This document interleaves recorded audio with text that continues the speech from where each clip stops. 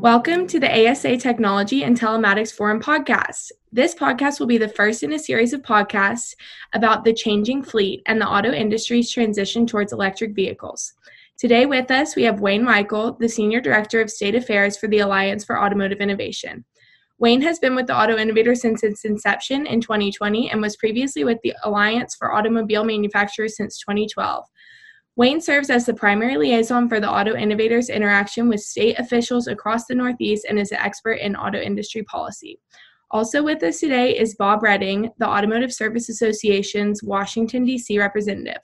Bob advocates on both the federal and state level for independent repair shop owners and has been working for ASA for over 20 years. Bob and Wayne, thank you for joining us. Thank you. Thanks, Maddie. It's good to be here. As you both know, Congress recently passed an infrastructure package.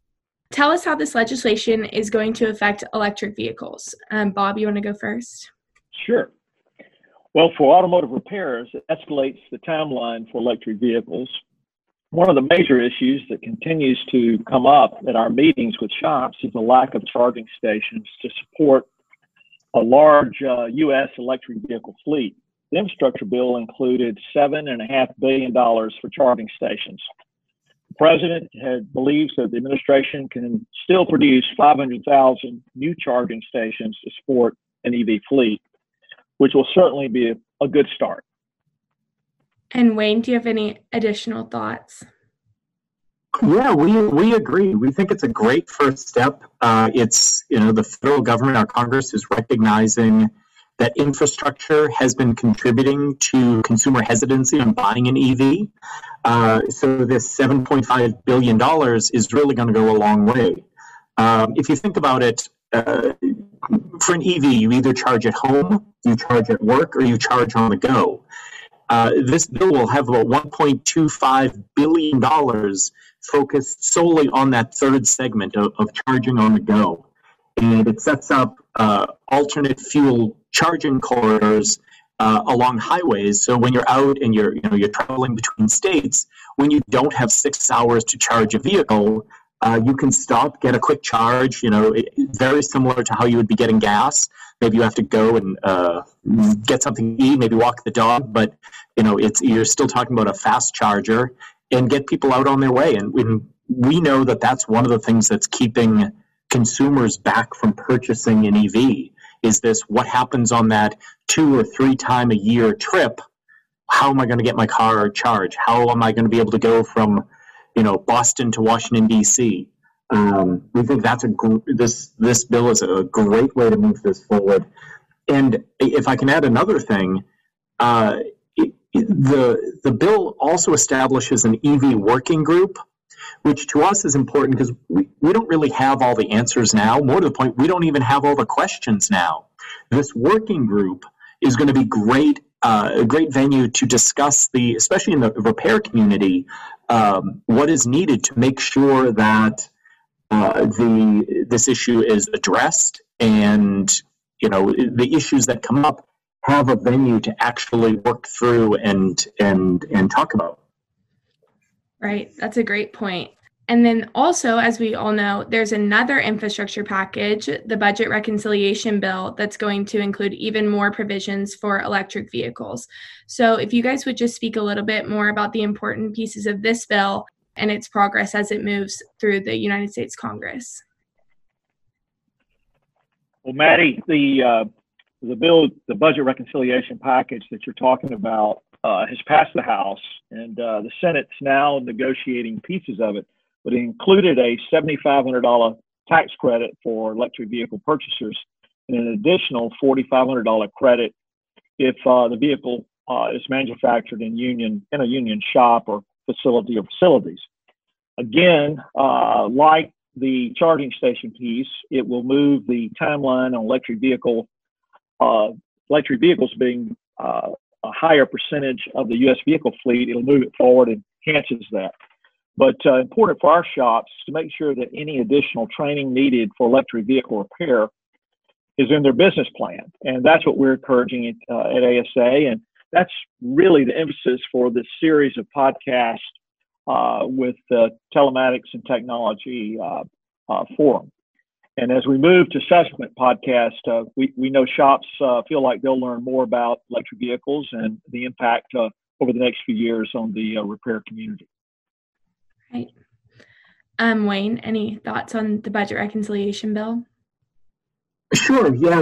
I agree with Bob. There's still a long way to go to land this plane. It's passed in the House in November. It's now in the Senate where they need all 50 votes. So what does that bill look like if they're able to get those 50 votes together? And it has to go back to the House to address those changes that might be made in the Senate. So it's tough to speculate what will actually be in this bill. But as Bob said, there hopefully will be more consumer purchase incentives. There is still a price differential between an electric vehicle and a regular internal combustion engine vehicle. Those price differences are coming down, but they still exist. So tax incentives are a great way to address that for consumers. There's potentially more money in there for charging and refueling infrastructure, which is needed. And then also for our members, the automakers and suppliers, potentially there's money in there to help retool existing facilities to produce EVs, produce batteries, produce the different products and parts that are necessary to put together an EV, which, that's logistically speaking, that's an important thing for our members to get these vehicles to marketplace. Right, definitely. Great points.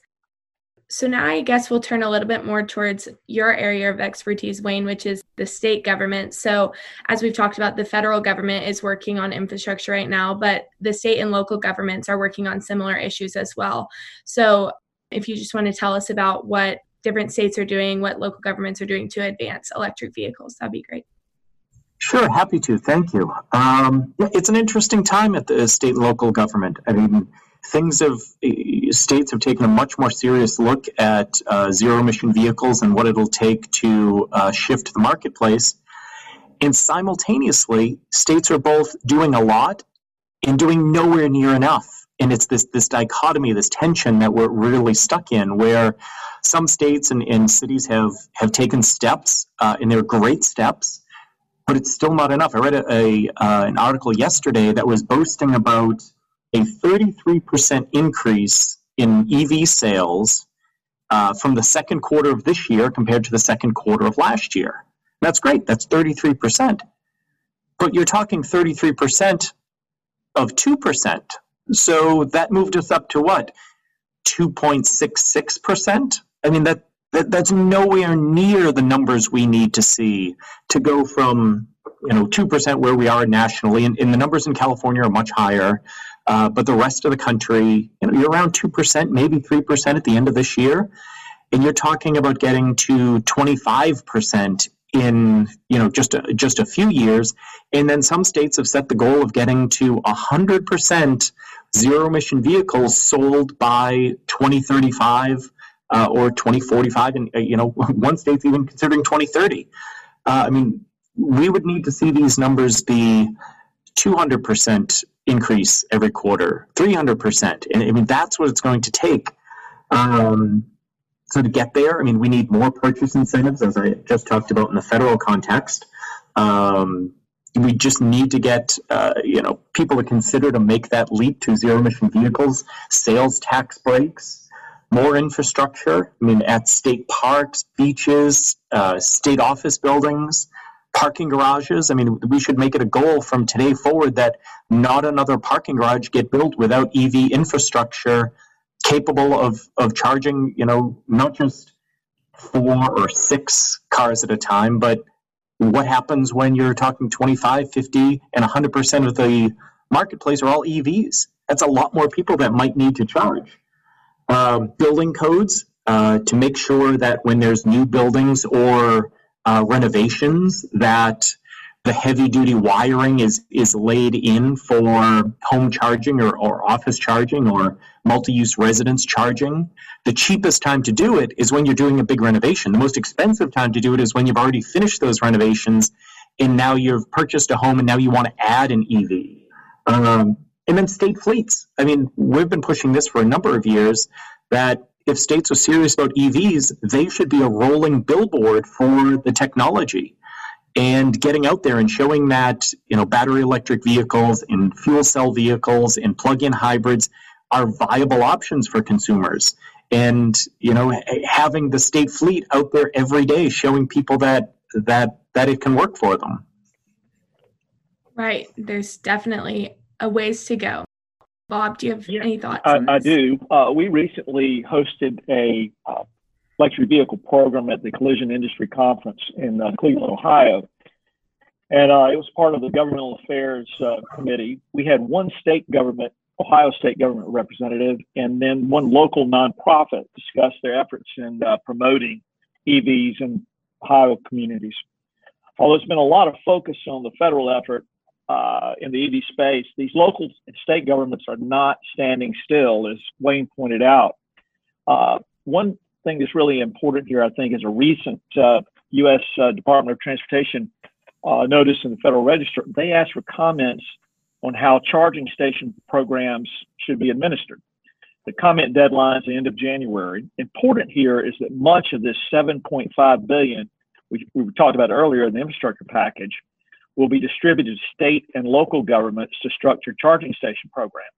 So not from Washington to communities and telling them exactly how to do the plans. These will be funding going to states and communities and allowing them to come up with ideas that are novel to the area to get more people to participate in the EV programs. So as we all in the industry hear, many people are saying that we are moving towards an all-electric future. And as Wayne said in his last answer, many state governments are setting these goals as we move towards the future. So what kind of investments have auto manufacturers and others in the industry made towards this all-electric future that we're hearing about? Wayne? Sure, thanks. Yeah, I get it that shop owners, consumers, other members of the public, aren't sure whether EVs are going to happen and what's going on in this marketplace, because we've been talking about them for nearly 20 years now. And we've had fits and starts. We've had some first generation vehicles that had limitations, and it's been a process to get here. But like a lot of technology, there's a saying out there that says, technology change will often take a lot longer than you anticipate, but once it happens, it actually happens a lot faster than you originally thought. And I think that's perfectly where we are with electric vehicles. While we've been talking about them for genuinely 20 years now, you're just now getting products to the market that will sort of address every consumer segment. I mean, you've seen a big push now by a number of manufacturers into electric pickup trucks. You'll see more electric SUVs. You'll see all-wheel drive. Right now, there are about 60 battery electric, plug-in hybrid, or fuel cell vehicles on the market. But before 2026, so you're talking 5 years from now, we're expected to have 130 different models available for consumer purchase. I mean, that's a huge, huge change. I mean, it's estimated that between 2018 and the end of 2023, that automakers will have spent $330 billion to bring this technology to the market. That's so much money that we can't fail. There's no plan B. This is going forward. And that $330 billion doesn't even account for the $17 billion that Nissan announced this week that they were putting into the technology. So, there's a lot of investment on the grand scale, but also it's more than that. Automakers are trying to work with their dealer bodies to get sales staff trained to understand how to talk about these new technologies to consumers.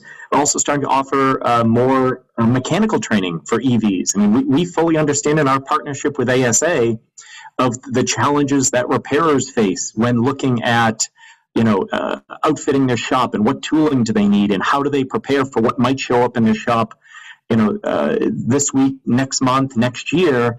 And we understand they have to make that, on a rolling basis. So getting that information out there is important to us.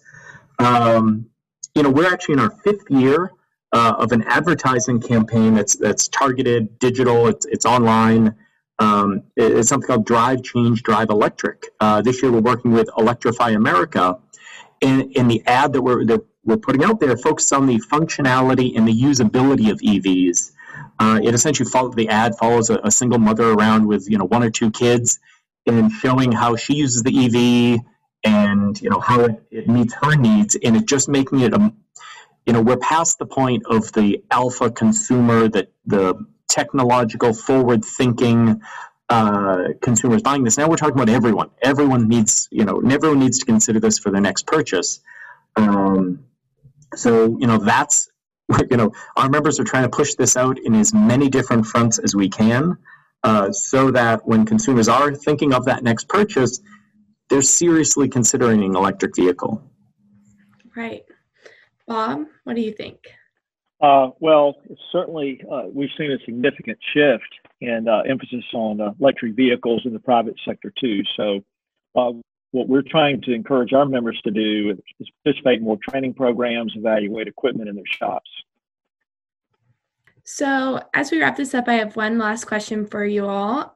And that is, do you think that where we're moving right now with the legislation that we've talked about, the investment, we've kind of talked about this all throughout the podcast, but do we think that that is enough? And you guys have answered that in some of your previous questions, but you would just expand on that of where you think we need to go, where we're moving towards, and what you would expect to see in the future. Maddie, I think an important question from our perspective is, with the lack of available charging stations slow down the move to electric vehicles? Will it slow it down? A study from the California Energy Commission earlier this year showed that California will need nearly 1.2 million public and shared chargers by 2030 to meet their fueling standards of approximately 7.5 million electric vehicles, plug-in vehicles. That does not include the heavy-duty electric vehicle needs in California. The governor there, Wayne knows better than I, has really been pushing EVs now for a long time, so we'll have to see. But from the repairs perspective, whether the onslaught of electric vehicles is by 2030, 2035, or later, we have to be prepared, and we really are encouraging our folks to participate in training sessions and conferences, and this really TTF, or Technology and Telematics Forum, which now I think is in its 8th year, I believe that's right, started very simply the most primal place in Detroit with over 200 repairers in the room talking about what is telematics. So we've come a long way since that time with these programs, and they're designed to be a big picture look at where the automotive industry is headed and how we fit as repairers in the aftermarket with what's going on with cars. And we're very pleased that the Alliance has been a partner with us in these 8 programs from the very beginning. But so we're excited about that. Yeah, I think, as we've said, this is a good first step, but the transition we're talking about is massive. I mean, we are talking about changing how every member of our society gets around during their daily lives. I mean, that's something that has been pretty consistent for about 100 years. And now in the course of about a decade, we're looking to see dramatic change in that. And that will, that will impact lots of different segments of society. But, what we've been working with government to do is to knock down the barriers that have been keeping consumers from making that leap. Cost, refueling concerns, ease of use. We need to show them that EVs can fit into their lifestyle today, and it's not a compromise. For the last 10 years, if you bought an EV, you may have had challenges that you had to overlook to purchase an EV. The products that are on the market now and moving forward, they're not a compromise anymore. Consumers are buying them because they're the best fit for their lives, and we just need more consumers to realize that. And the key to that really is getting consumers to drive one. Driving an electric vehicle is fun. They're all torque. They're easy. They're zippy, especially if you're in a city or a suburban area where you're going from stoplight to stoplight. I mean, they're perfect for that sort of environment. And as Bob said, our participation with the Technology and Telematics Forum was really targeted on this idea of how do we, as automakers, talk with our partners in the repair community so that we're both ready to service our collective customers. And, it's been a great program every year. I talk about these issues every single day, all the time, and I have not left a technology and telematics forum session without learning something new that I then use in my daily life talking to other people about it. And we really have, I think, been really successful bringing in some interesting and competent and experts in these topics to talk with viewers. But, you're limited to who you can get in the room. And I think that's what's exciting about this year's TTF is that by moving it online, moving it to a webinar, we're not limited to just who we can get to one place at one time. And that impacts both the presenter and the audience. Bob and I and others have worked very hard to get our presenters to a certain city, into a certain room, and a certain time to be able to present to the audience. But when we're able to be freed from those constraints and just be able to use a webinar and a webcam to get these experts where they are, we have a much broader audience and a much higher caliber presenter that we're able to bring to repairers. And more importantly, we can present it to repairers when it's convenient to them. Who has 4 hours in their day to block out to go to a TTF meeting? I enjoy it. I love it. And I know all the people who've been able to go in the past have, but we're leaving out a big section of the industry. I hope, switching to this webinar this year, that it shows that we're able to provide this information to repairers where they are and at a convenient time to them. Hopefully, someone will watch this and enjoy it, and will enjoy the other segments of this that we've got planned. That's great. Thank you. Yeah, I couldn't have said it better myself. So thank you both for joining us for the first Technology and Telematics Forum podcast. We are very excited to be doing these podcasts throughout the new year with stakeholders and experts from all sectors of our industry to discuss exciting new technology, challenges, and opportunities for the automotive industry, especially as it relates to electric vehicles. So thanks. Thank you. Thank you.